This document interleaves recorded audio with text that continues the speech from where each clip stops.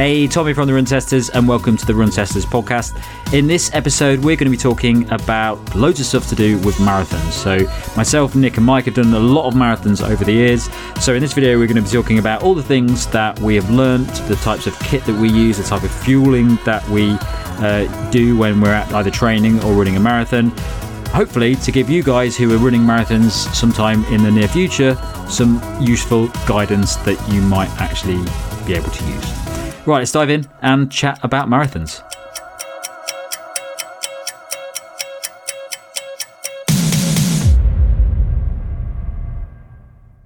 Evening, gentlemen. How are we doing?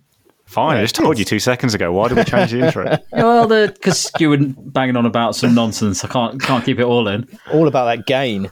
He's obsessed with the gain. Maximum on his mic. gains. Yeah. Just try not to overdo the gain, but I do want to gain. Yeah. No pain, no gain. I don't even know what we're talking about now. Right. So this episode of the podcast, it is marathon season almost. A lot of people are training for marathons at the moment. We're all training for marathons at the moment.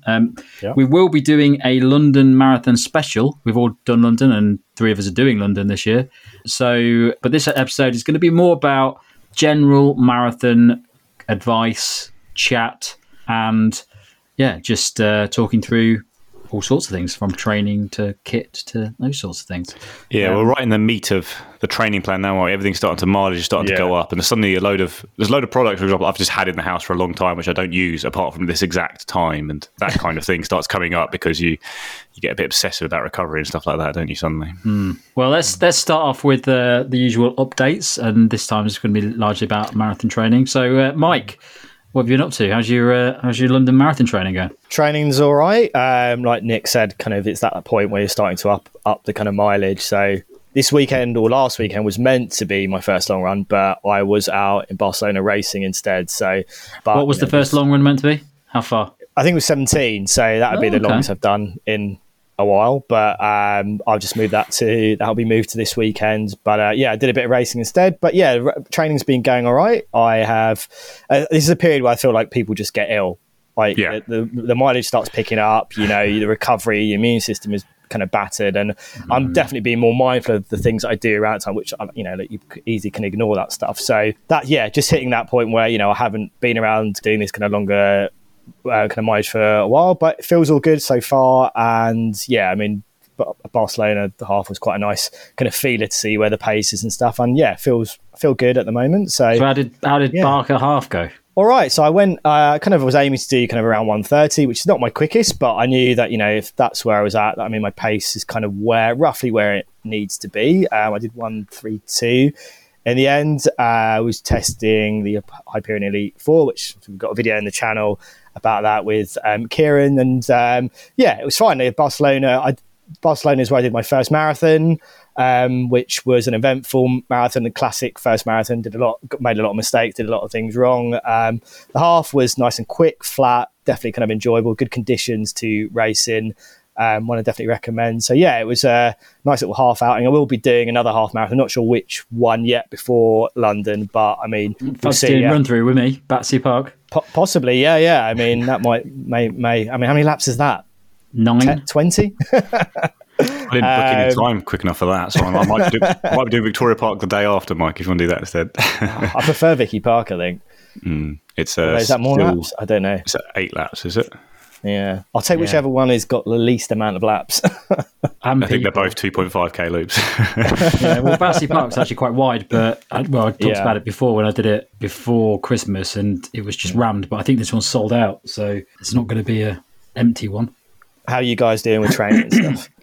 Not bad. I think I'm hitting new frontiers for me. Like I'm doing the highest mileage I've ever done. Some new workouts. I've worked with my coach for 5-6 years now, I think. But we're hitting some areas I've never hit before. So did about 116k last week, and I hit 120, 125 this week, and it's 2 or 3 fairly unpleasant workouts each week. So it's been great. I'm really enjoying it so far. Like just how much you can hit of it, and all the stuff that comes with that. A lot of shoe testing, which is good. A lot of time to test shoes. But at the moment, it's going pretty well.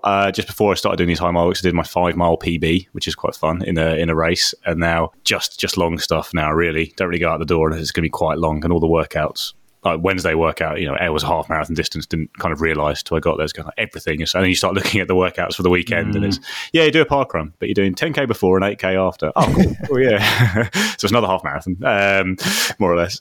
So it's no, more than that actually. Jesus, God, they are long.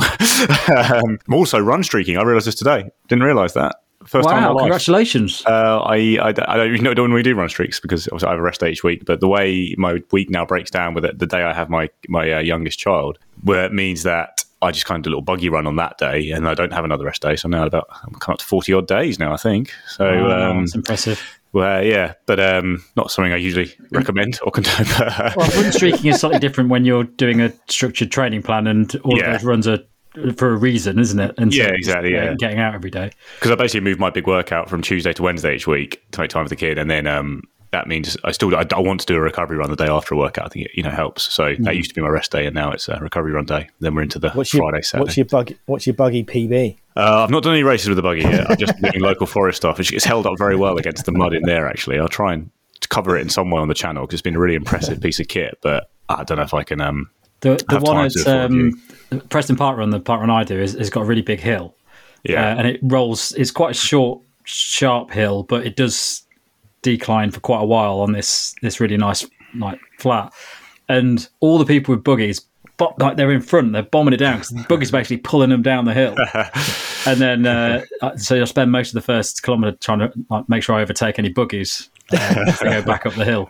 I always do because you meant to look out the front wheel when you're using it, which makes sense. It hits bumps better and it goes over them. But in my park run, it's a very steep downhill into a right left. What's a left turn, but a right angle. Very sharp turn. And to do that, normally, like if we're in the forest mooching along at an easy pace, I'll pop a little wheelie and just use the back wheels to make the turn because they're not fixed. But I don't think I should be doing that if I'm going to go out and try and hit a park run hard. But yes, I'm not sure I'll do it. Helen did actually run with it on Christmas Day and ran her overall 5k PB. She's in such good shape right now because she hasn't done one for ages whilst using the buggy. So that was pretty impressive. Probably needs to do a run without the buggy because I think she did a 10k PB at the weekend. And this is my wife. I don't think I've told anyone else, but yeah, my wife is called Helen. I think she did a 10k and both halves were quicker than the 5k PB. So. I might have to get myself a buggy and stick the dog in it. Your dog's already scared enough of you. See if I can get PB. Yeah, it is. Yeah. How's your training going, Tom? All right. I'm struggling at the moment because I don't like training in winter and I'm struggling to... something keeps happening every week that means I miss a run. And so I got up to 85k I think last couple of weeks ago, but I've meant to be increasing it, but I haven't managed to the last 2 weeks. I had a really bad week last week because I was a bit ill, so I only got to 40k. So it's not an ideal marathon training. Your marathon's a week earlier as well, isn't it? So yeah, but also I'm not actually. I was really bothered about Chicago and to almost as bothered as for Berlin as I was about Chicago. But with Boston, it's like. I got in now. I got the time I needed. Now I'm less bothered about the time. And also it's harder than both those marathons. So you can be careful though, because there's a chance you just turn up at Boston one of those years, there's a tailwind basically the entire way and you can absolutely smash a time. So you want to be in shape just in case. Well, I should be, I'm running as fast as I have done at my peak. So just need to get some long runs in. Just need the Pro 4s, mate. Just need the Pro 4s. Let's change your life. Well, no sign of him yet, mate. So I'm probably using him for London next year or something.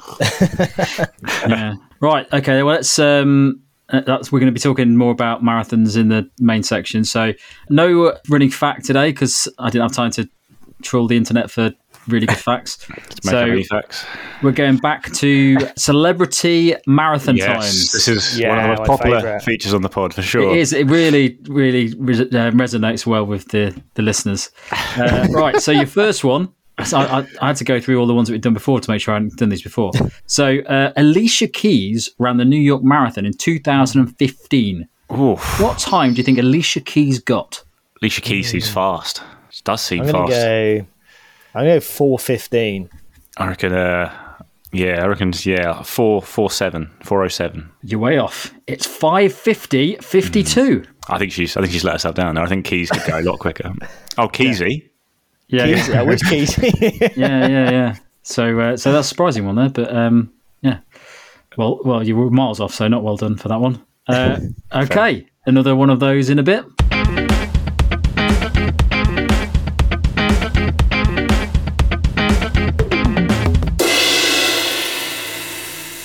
Okay, let's talk about kit. So there are a lot of new shoes out at the moment. We've got quite a few of them. What are the highlights this month with running shoes? It's gone a bit bananas and carbon, hasn't it? I don't know if we didn't cover the Cielo and the Puma Fast I did in the last pod. So talk about it. Yeah. It's Carbon City. We've got 4 carbon shoes. We've tested the Puma and the Cielo. The reviews are up. Yeah. We've got the Endorphin Pro 4 in to test, and the Brooks Hyperion Elite 4. A lot going on, Tom. I think I just did my first run in the Pro 4 yesterday, and really liked it. I think there's a lot of similarities to previous versions. I think the top layer of HG foam they've got now is going to make it maybe a little bit more resilient over the long term. I did find the Pro 3 maybe lost a little bit of its bounce in the forefoot for me in particular. So first workout I did in it, I was really impressed. So I'm hoping that foam, and it wasn't at all harsh, which was my big, the Endorphin Elite I found a bit, broke me a little bit over the course of a half marathon, but I did a half marathon distance workout in this and it was really comfortable, like the Endorphin Pro 3. Just feels amazing when you put it on, just really again, very relaxed but fast. So again, the kind of thing where you can use it for a bit of even warming up, and everything feels really good in it. So good strong start to that. Lots of carbon though, right, Mike? I mean, I think we did the podcast before. I mean, I had the Cielo X1 and I had that for a good while. I managed to race in it, managed to do kind of a long marathon training run in it. And I mean, and it's kind of what I said in the video that's up on the channel, is that it does give me kind of Alphafly vibes about it in terms of the feeling, the kind of aggressive feel of it. Now I haven't run in the Alphafly 3, and Nick is just really waiting to get his Cielo X1 in so he can kind of do the kind of comparison of that. But I think, for me, I think the Rocket X2 was a really great shoe. I think from Rocket, and I feel like this for me is a step up on that shoe, and I think it's a really exciting shoe. But I think there's been a lot of shoes that have come out, in a very short space of time, and trying to dedicate the time, and we've got we had the Elite, the SC Elite V4 come in, we've had the Saucony shoes come in as well, and I want to kind of get back out in the Cielo X1 and do some more runs in it, but it's been a busy time for testing, and I think exciting time. If you're into your racing shoes, I mean, there is a lot to talk about and for us to test at the moment. It feels like with the Cielo and the Puma, I think there's a couple of brands there who've now produced a shoe they hadn't really produced before, like a really big, bouncy, impressive shoe. And that's maybe we've got to the other end of the scale with Brooks. I've only done one run in the Hyperion, you've raced in it, but it feels like they're still hitting the exact same notes they kind of did with their previous shoes. They're still not really got the foam in there necessarily that other brands do, but but still charging the same kind of price. So obviously we've got the full review of the Brooks to come. But when we saw the leaks last year, I thought, okay, they've gone out and they've 40mm stack, they've brought in a new foam and they've kind of tweaked the foam, but it's still the same kind of stuff. So it hasn't been leaped forward for me. So I think most brands are now kind of hitting a similar level. So it's interesting when someone doesn't, actually, I think. And it's getting very tricky. I quite a few people have asked me about the Hoka, which obviously I've not tested, but people are looking at that shoe now as even if they haven't tried it, they're looking at it as an option where they might get that instead of the Alphafly 3, because they're very similar price now. And previously you might buy, look at the Hoka Rocket X or something because you wanted a cheaper version, but now people are actually tossing up which one to get out of those two, which is really tricky, because if you're spending that much money on a shoe, you want it to be perfect, don't you? Some people that will be their only race shoe for the next year or so. So it's a tough one. Oh, well, that's why we're here, isn't it? Very much so, Tom. That's why we're here, to tell everyone, they're all much of muchness. Apart from the Brooks. Apart from the Brooks so far. I mean, you raced in it, Mike. How was the Brooks in there? I mean, it's the thing for me, and I've been kind of privy to the conversations with the Brooks team, which stuff I can't talk about yet, but they are kind of working on it. And I think they've been pretty open and honest about the performance side of things, that they know they've got to do some work there. They won't really kind of, to me, kind of divulge what they're going to do and what they're going to change they're going to make, but I think they're very aware that they're a bit behind in terms of the competition. I think with the Hyperion Elite 4, now my experience was that it was fine, it worked fine in that race, but ultimately it didn't feel too different from what I experienced in the 3, and it does just feel like a kind of quick daily trainer. But then I think if you compare it to some other daily trainer shoes or quick daily trainer that you could race in, it didn't feel like it offered more, or from my point of view, offered more over those. And when you're paying that type of money and you're looking at if you pay a little bit extra and what you could get, or maybe a little bit less, it's a hard sell. It's a hard sell with a shoe like that. And I think it's got a bit of catching up to do. Are there any saving graces? Is it tailored towards maybe a runner that wants more stability and a sturdier midsole foam than some of the other super shoes. Sturdier, but I think if you're that kind of runner, you might also be looking for more comfort, and I think it's going to beat you up your feet over the course of some longer events more than the other ones.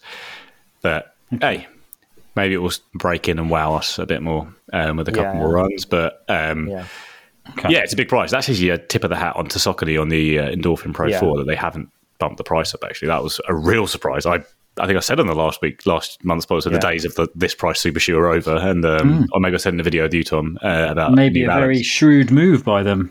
Yeah, especially as they've got the elite in the lineup. You just don't want to. You don't want to end up with just two people picking between shoes very close together in price, not really knowing why they're picking between them, kind of thing. So it's works and very well. Really realising after two races that they've made a mistake and they've still got the other one. When they've ripped the outsole off. Well, that's not what it is, mate. That's a warm-up run. And then that's the race shoes, but there are a few cushion shoes out, specifically the Cloud Monster 2, which you've all been testing. I haven't tested that one. I mean, I wasn't a massive fan of the original Cloud Monster, but I could definitely appreciate that from an on point of view. That was a really important shoe for them, and it felt like a step in the right direction. And I think I was kind of expecting big things from the Cloud Monster 2. I think particularly with what we see with the Cloud Surf and the Cloud Eclipse, and maybe a move away from the traditional on. But I think it's been pretty unanimous in the video that myself and Nick and Kieran have done, is that I feel like the changes haven't necessarily made it a better Cloud Monster. I think the main thing for me is that I just notice it more. If that extra weight has made a difference to me in a kind of a negative way, and I think having that extra kind of stacking and the change in the midsole, I don't think it's made it a better shoe. Is it the same? And I think there is. Yeah, it's more. It's still got the Helion and Cloud Tech set up. There's more. It's just it's a 6mm higher stack. But it's just one of those things with that combination. We're talking about Cloud Tech still, but Cloud Tech is a fairly heavy and hard foam. Yeah. So the fact that it's a 35mm shoe that weighs more than most 40mm shoes and isn't particularly soft. So it is a very acquired taste. And, you've got to keep some shoes around, I guess, for the people who've loved On for a long time and want that feeling. But the Cloud Monster original had more of that feeling and was better all around. Yeah. So, It wasn't a big hit for me. Having the first one grew on me quite a lot, but the second one, I think, I think, like Mike says, a bit bigger, a bit less, kind of useful to me, I'd say. All right, okay. So let's do a quick. Any tech we need to know about? I'm not seeing. There's not been lots going on at the moment. There's an exciting email today and a launch today of the new Bose Open Ultra headphones. So Bose have had some Open headphones available in America that we never got to test. They never came to the UK, and I don't think they were ever. I was talking to them, trying to get hold of them. They never seem to be putting that much into them. So they obviously had something in the pipeline. They've got these new ones that are almost clip-on to your ear down the bottom and kind of sit on the outside of it. And basically they're going big because they're expensive. They're $300, and going massive on audio quality for Open headphones is the key. And there's this idea they're creating this big immersive sound environment, and there's two music modes, one when you're still and one for where you're in motion, so they're projecting the sound almost in front of you at all times, and it sounds pretty incredible. And the earlier reviews, we haven't got them yet. In theory, mine are on the way, but as we love saying on the way, it happens to us a lot here in the UK now. But the early reviews seem pretty good from audio dedicated websites, so that's quite exciting because obviously we have a much lower standard for audio quality as for sports headphones. As long as they stay on our heads, that's big tick mainly. So I'm pretty excited testing those. I've always been a bit of a Bose fanboy because they've always made really comfortable headphones, and their kind of natural sound profile suits my music, so I've always liked them quite a lot. So I'm hoping these will be good. Yeah, you've really got to want some fantastic sound for open ear headphones if you're going to be spending $300. Well, that's the thing. I just reviewed another set of Open headphones. Actually, they are just. It's just. It is. I was at the end of the review. I was like, I mean, they sound pretty good, but they are the same price as things like the Jabra Elite 8 Active, and those are obviously going to sound better. They're in-ear headphones with better and have ANC and things like that. So, I like Open headphones, but there are times when you can't use them. I use them most of the time because in the house it's fine, the sound's fine, but you can't use them when you're traveling. In the office, I don't really like using them that much. So it does for something that feels like it's got, it's always going to have a fairly limited use case. For me, it'll be fine because I could use them nearly all the time because I very rarely leave the house if I can possibly help it, apart from to run or collect children. That's my only time to leave the house. Your children? Yeah, usually my children. Nearly always. Let's just say that. Cool. Okay. Well, I think that'll do us for kit. Let's do one more. Another celebrity marathon time. And I know I haven't done this one. Ethan Hawke. The He Hawke. also ran the New York Marathon in 2015. He feels like a guy you go, Ethan Hawke could be quick. Sounds like a bird, but doesn't. But probably is like a gym bunny and doesn't do much cardio and maybe isn't that quick. That'd be my guess. So 4:30. 3:48. I'm back in the Hawkster. I reckon the Hawkster. Blimey, that's a big one. He very good, Nick. 4:25:30. Nice. Really good. down. Really getting your head around these now. As you can remember that most people just don't do very much running, and so like as much as we do. That's take about. I just wanted to believe. You put the training in. You really want one celeb? You just ask, and he goes, "Yeah, do you run a 2:22?" Jesus. Will Ferrell ran a 2:22. It was shoot on the set of Anchorman. He did a marathon. I know he did a half a run through. He probably has. He doesn't love the run through, doesn't he? Yeah. Yeah, he probably has. There's a guy in the US. Like Russell Crowe seems to pitch up at a few, but yeah, no, it would be lovely though if someone was just like, yeah, I mostly act, but I'm also I also got the Olympic qualifying time. I think you'd know if I put through someone like that into it. Yeah, good though. Okay, let's move on.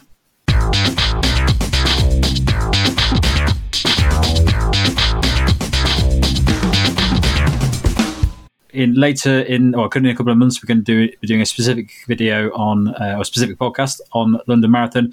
This time, we're just giving advice, talking about our training and the sort of kit that we use for that training. So let's jump in. I thought the best way to kick this off would be to talk about the types of training we do and the sort of times we're aiming for in marathons. So when people are listening to this, they can get a good idea of who they should be listening to. So, Mike, what's your aim for London Marathon?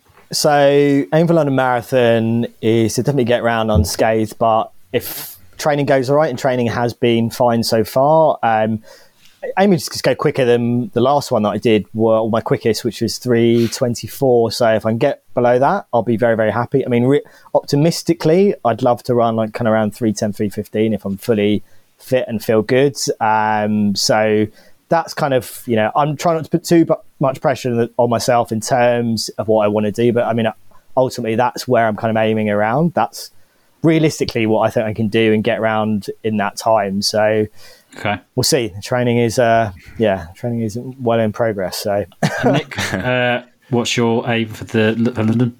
London, I'm aiming to PB, so I'm looking to run 2:27, basically sub 2:28, which is 3:30 per K pace. 35 miles. I don't know. So yeah, about 3:30 per K pace. I know Ks. So that's the aim. My current PB is 2:28, 30 odd, and I've never really nailed London. I'd like to really nail London for the first time and get round with a PB. Kind of paces and training at the moment are kind of easy. It's like 4:45 to 5, I guess, 4:30 to 5, depending how fresh I am, which is not very fresh. And then down towards marathon paces at around pre-tempo effort, I'd say. So okay, yeah. You, Tom? So my PB last year in Berlin was 2:53:15, I think. I know that because it was, I think it was 30 seconds faster than Andy's attempt in Valencia. Right, so just based on needle, basically. I was going to say, I don't really know seconds, but if you're doing it based on needle, then fair enough. Yeah, well, when I did Chicago, I really cared about the time, so it was like ingrained on my mind. But Berlin, I just wanted a PB, but I didn't really have a focus on it. So Boston, I would like a PB, but I don't. It's highly unlikely, I think, because I don't think I'm basically training a bit harder than I was, or I should be training a bit harder than I was for Berlin. And I've seemed to retain my speed from Berlin, but I just don't. I'm not as bothered about this, so I think that might have a mental impact on how well I do. But I would like to get about 2:55 in Boston. You want to get your Boston time in Boston, exactly? Yeah, and I want to continue to get my good for age time. Of course, yeah. Yeah.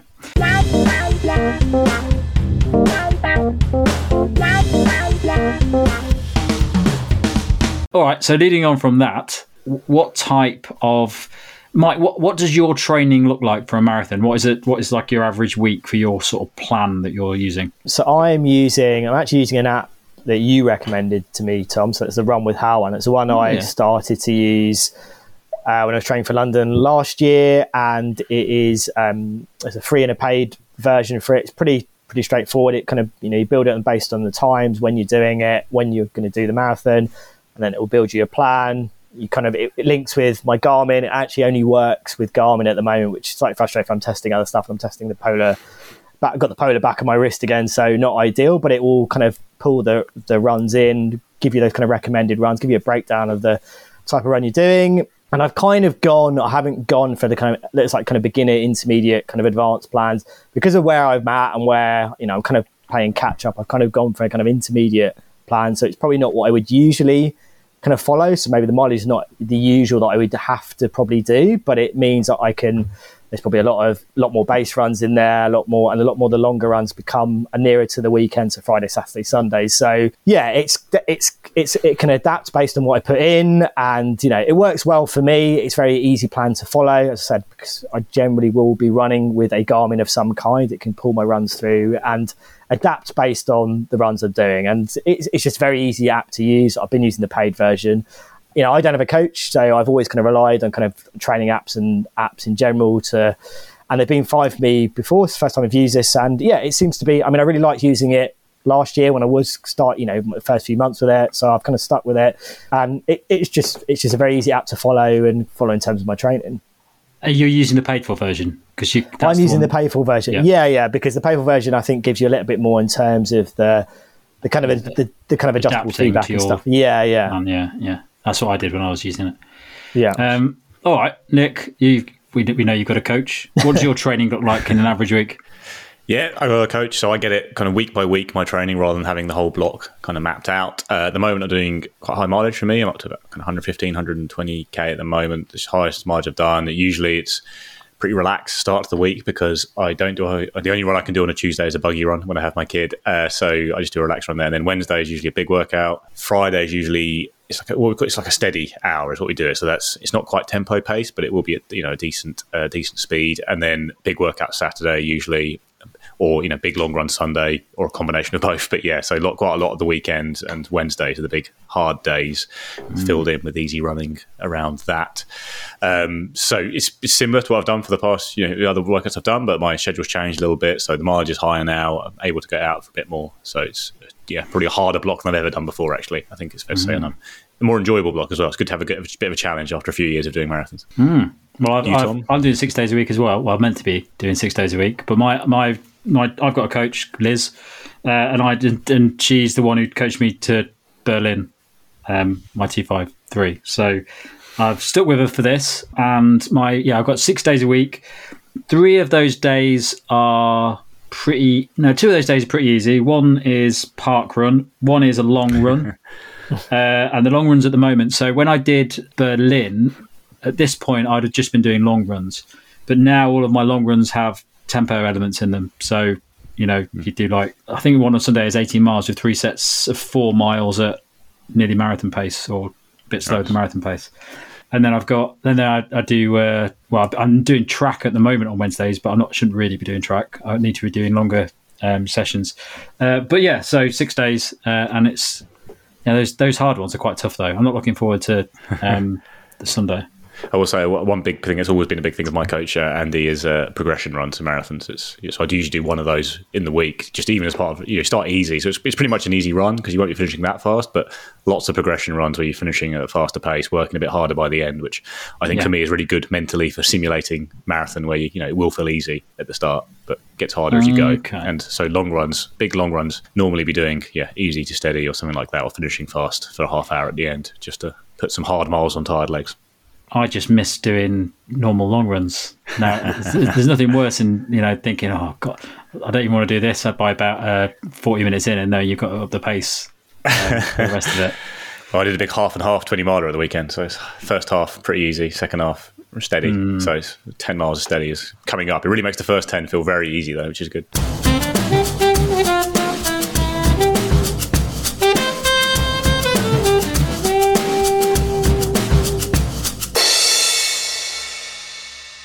So, talking about long runs, fueling for your long runs. So, how do you fuel when you're training, or do you just get through it on whatever you've eaten? I fuel pretty hard, I'll say. Usually there's something to test. Actually, this block I haven't had anything to test, and it's coincided with a friend of mine. Well, it's not coincided, but basically I've got a friend who's a sponsored Maurten athlete, so I've been managed to get my little hands on quite a lot of Maurten. So I've been using it a lot more than because usually I'd buy some and save it for the marathon itself. But now every session I basically, anything where I'm going to be hitting a hard run that's 40 minutes plus, I will have a Maurten drink beforehand. I'm going to go hour and 30. I will bring something with me and have it on the way because it also just massively helps with the recovery, I find, to actually be adequately fueled and then bouncing back to either work or look after a kid afterwards or just know that you're going to run the day after. So, yeah, I will have 3 times a week probably. I'll be having Maurten stuff beforehand and after, or something. It doesn't have to be Maurten. I also use the OTE drink and some old SAS bars as well, which are definitely out of date, but only makes them stronger probably. No gels then for the long runs? I will occasionally take a gel on a long run as well. That's usually Maurten as well, but I tend to carry because I carry drinks on the race day. I like to remind myself what that feels like. So a lot of long runs I'll be carrying drinks just to remind myself of that feeling of having the loaded drinks on the back. Which is fine. I really don't mind, but it's good to practice it. So a lot of practicing now already for fueling. Yeah. What about you, Mike? Yeah, I think mainly just for the longer runs, I think just where I'm kind of probably replicating the type of paces that I would be doing during that race. So I find it useful to do that, and I will mainly do it for the longer runs. I think the kind of the runs during the week where I'm not probably doing those longer distances, I'm probably not as focused on doing that stuff, but I think I would kind of have some kind of electrolytes or eat when I should be eating, when I generally would be before when I'm thinking of racing. So giving myself enough time, and then I would take gels because ultimately I will I want to make sure I'm getting used to that. Or I've done it for years, but still getting used to that fact of taking the gels when I need to take the gels, taking them at the right times. I know has worked for me in races. I'm just kind of trying to replicate that. I don't do it for every session, but I think generally, for my longer runs, that is something that I do pay a little bit more attention to do. But, during the other runs, I will try and do things in and around that time to make sure, that I'm going to make the most out of those runs. But I think it's particularly for those longer runs for me where I feel I need to do that and really replicate what I would be feeling or would want to feel during kind of those kind of race conditions. I barely do anything. I may have got my fueling game on sorted for race day, but I barely ever use any fueling. But I'd say over 25k I might take a gel. It's hard efforts, man. It's pretty tough on the body. I think I know, and I just feel so much better running. If I'm going to go do a workout, I've had a carb drink beforehand. The difference in feel is ridiculous. So I know it's worth doing, and it's comes a point when you've also got to think a bit about calories as well. Which is I was doing a lot in in the summer when I was training in the summer for Chicago and Berlin, because it was so hot. I was drinking a lot of electrolyte drinks because it's winter. I've not thought about it. So one thing I do on the old drinks front now is I've started using the multivitamin, basically Barocca, but the cheap Barocca from Tesco or something like that, and popping that in a drink in the morning, and that's quite a nice little touch for the winter. I find getting a bit mainly because you. I always have one of them in the morning. Fair enough. Years of hardened babies drinking. But yeah, those I had some of the OTE ones of them, the ones that say wellness, and it's a massive psychological thing, but those feel better than the Tesco own brand ones, but they can't be right. It's just vitamins in a pill, in a fizzy tab. But it feels like, this is for serious days. I'll have these ones. And then for the rest of the time, I'll be in my Tesco own brand Barocca. Well, I'm still on precision fuel and hydration. Yeah. Well, I'm getting the ones that are multivitamins, not electrolytes. So I only have the electrolytes for when I'm thinking about like a long run and it's a bit hotter or something like that. These are multivits for the old protect from illnesses. Yeah, I think that's the thing for me as well. Yeah, like just remembering how battered your immune system gets, and I think it's just easy to think you've had a good run, and then actually you've been fine, and it probably hits you probably a couple of days later or when you least expect it. So. Yeah. All right. What about recovery then? I don't do anything for recovery. I don't have any sort of proteins or anything. I'm guessing you do, Nick. Well, I did when I'm running. A lot of my marathons I've run probably on 80k a week, 80 to 100k a week up to now. I'm not, and I didn't really bother. So now, the last 2 weeks, I've brought out. Now I'm going whatever 100k a week. I've got the SAS recovery drink that I've had for a few years, and just bring it out for basically these weeks. And after the 2 big workouts each week or the long run each week, I will have one of those. And again, the difference in how you feel is actually remarkable. Like, kind of even makes me think I should have been having it after big workouts at other times as well, because nearly always after a big workout, no matter what I do with electrolytes and everything like that, later in the day, I'll be slumped, have a bit of a headache, stuff like that. And with this, yesterday I had a really hard workout. I bounced back really nicely. I think it does help quite a lot. So yeah, in terms of actual stuff to have, I used to just go purely on food, but having this straight after the workout is the other big thing, because I get home, shower, get distracted, need to get back to my desk, do a bit of work, or mess around with, kids' games and stuff, which is not messing around. It's very fun. But I do that, and I wouldn't have stuff. I don't know, by the time I'd cooked a meal, it'd probably be a bit outside the ideal time. So yeah, this drink has helped, I think.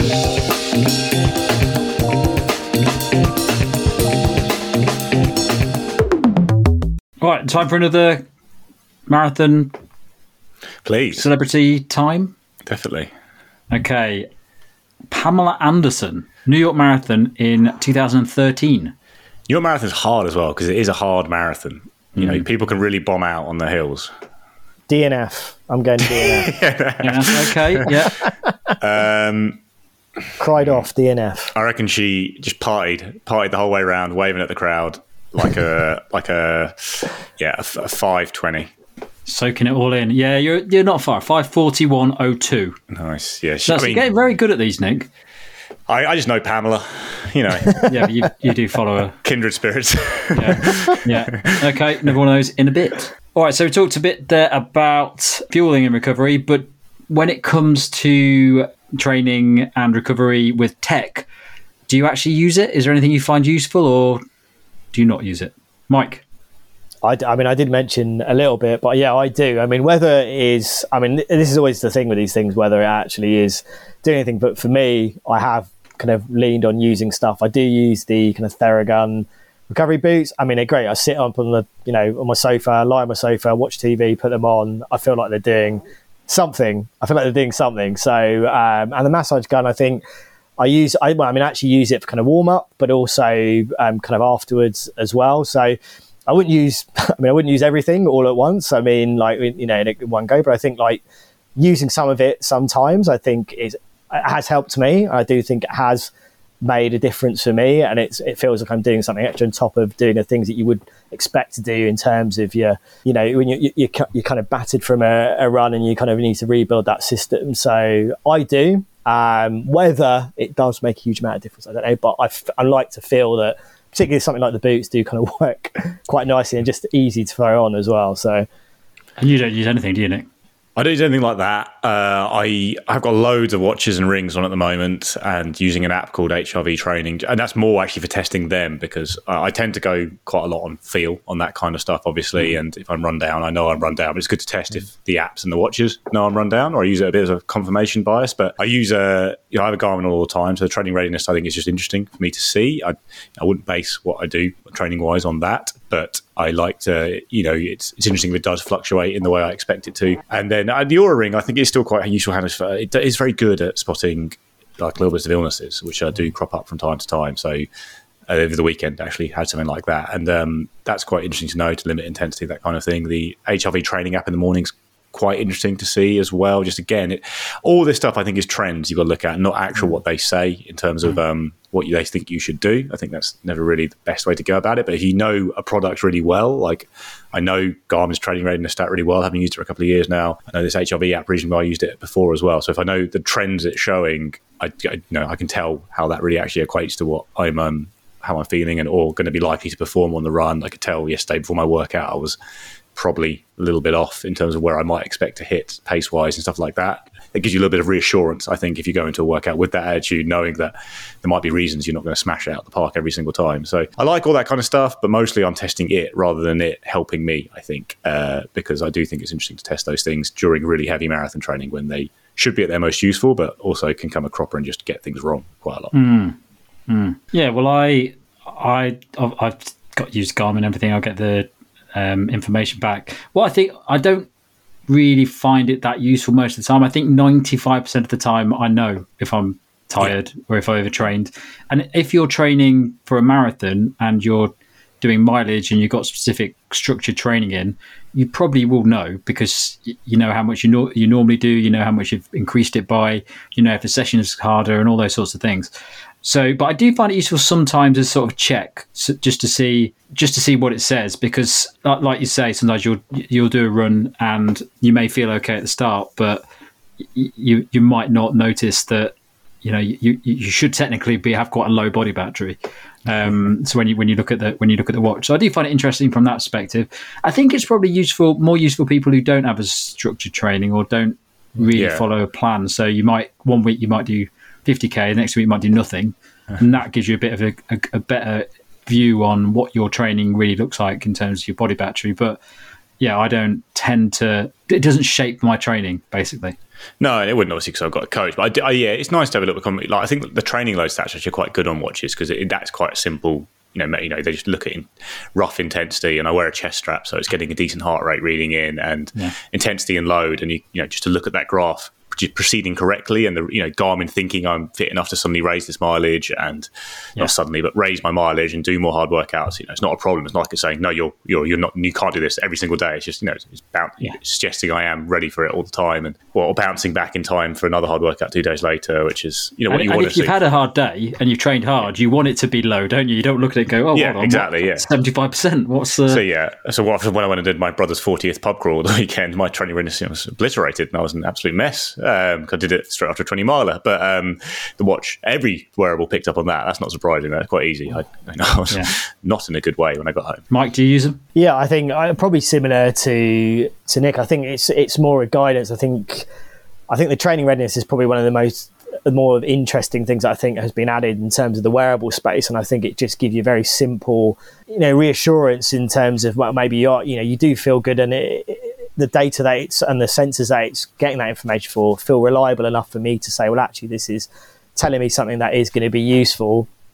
I think that's one that I've mainly paid attention to. I wear the Oura as well too, and I think, you know, sleep tracking, which a lot of these devices are pushing a lot more in sleep tracking. I think, how much do I use that information? Probably not a huge amount. It's generally on my kind of finger to kind of compare against other devices that I'm testing, but I think the Garmin is generally on my wrist. I think Polar as well. I'm testing it. I've got the Polar back on, and I think the sleep tracking is very strong on that watch as well. And I think there's things you can take from kind of Polar's approach, which I think can be really useful in terms of informing what you should do. But ultimately, it shouldn't be telling you exactly what you should do. It's kind of giving you a bit of a rough kind of feeling about what may be, you know, some guidance there. So I think the training readiness is a good example of where devices like Garmin's and other watches need to go in terms of delivering that kind of information and actually being information that you can kind of take on board.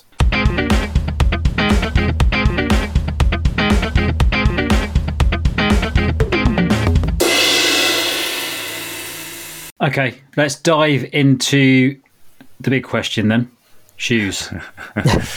So we're going to do a video soon. Nick, you're going to do this video soon, aren't you, on marathon shoes, marathon rotations? Yeah, we did the best marathon shoes a couple of years ago, which has a lot of sections, shoes for different kinds of people, different kinds of approaches in terms of racing and training, and we'll have that video coming up soon. But I suppose here we'd probably talk more about what kind of rotation you need in marathon training, which might be different to your rotation outside of marathon training, would be for me, definitely, because everything just gets a bit longer, doesn't it? Yeah, and I find as well that people's marathon training shoes, marathon training rotation, those that do have a rotation, can vary different from what you'd normally wear. Like you say, I've got shoes that I've been pulling out recently for runs that I've not used them for quite a long time, because I'm doing marathons since September.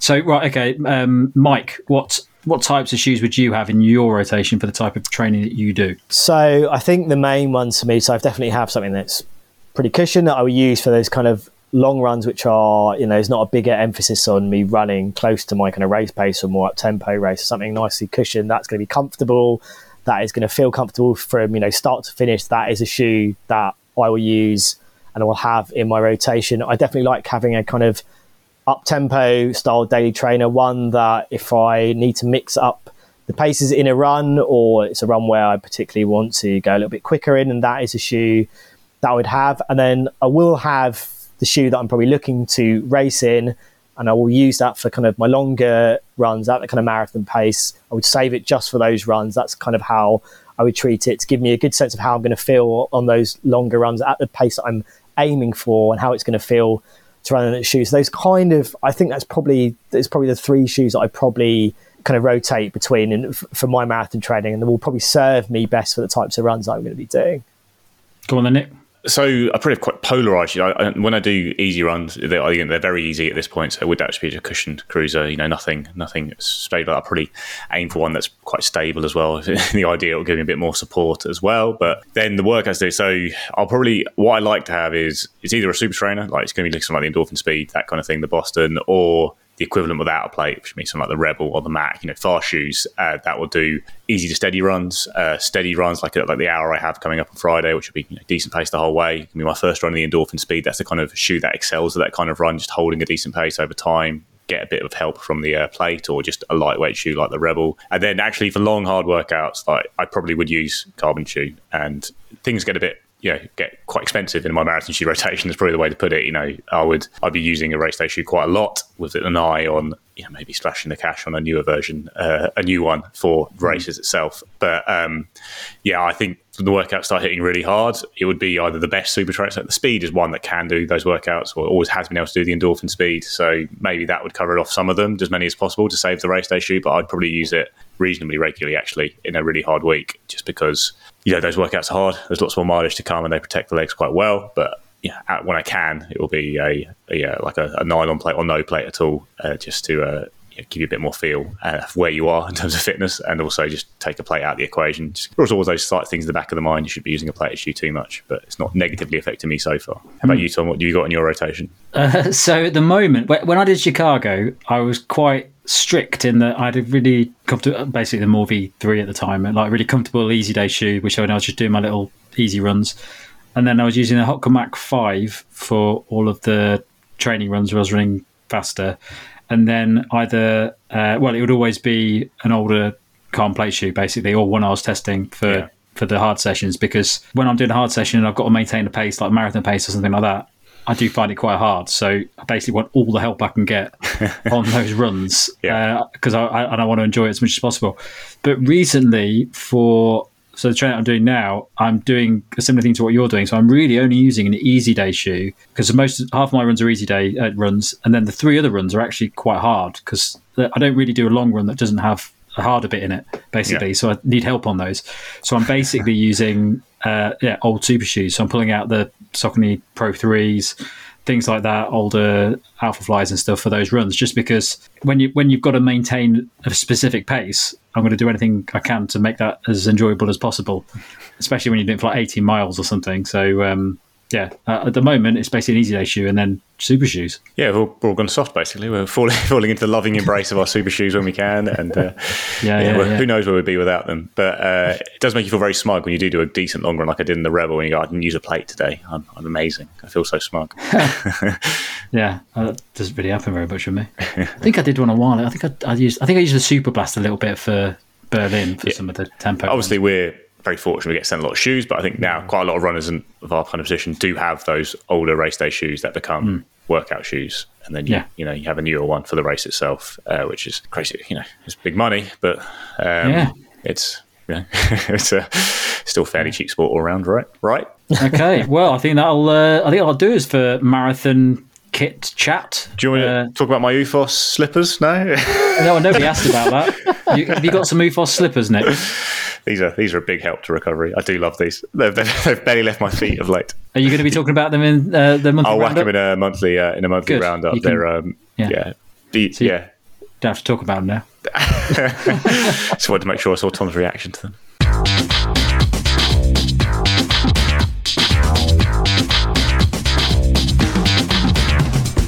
Okay, guys, let's have one more celebrity marathon time. Ed Norton. Whoa. Yeah, I bet you didn't know he'd done a marathon. New York 2009. They always do New York Marathon 2009. Yeah, which does affect things because it's, like I say, it's a hard marathon. But Ed Norton, he's mentally, he's like full on, isn't he? He's a whippet. He's got the build, so you'd think, but they're always, like I say, they're always slower than we think they're going to be. I'll give him a 3:40. Mike? 3:35. Whoa. He's going lower. In fact, it's 3:48. Okay, so good. Pretty decent. Yeah, it's good. Yeah. I don't know how many what did Brad Pitt do it in?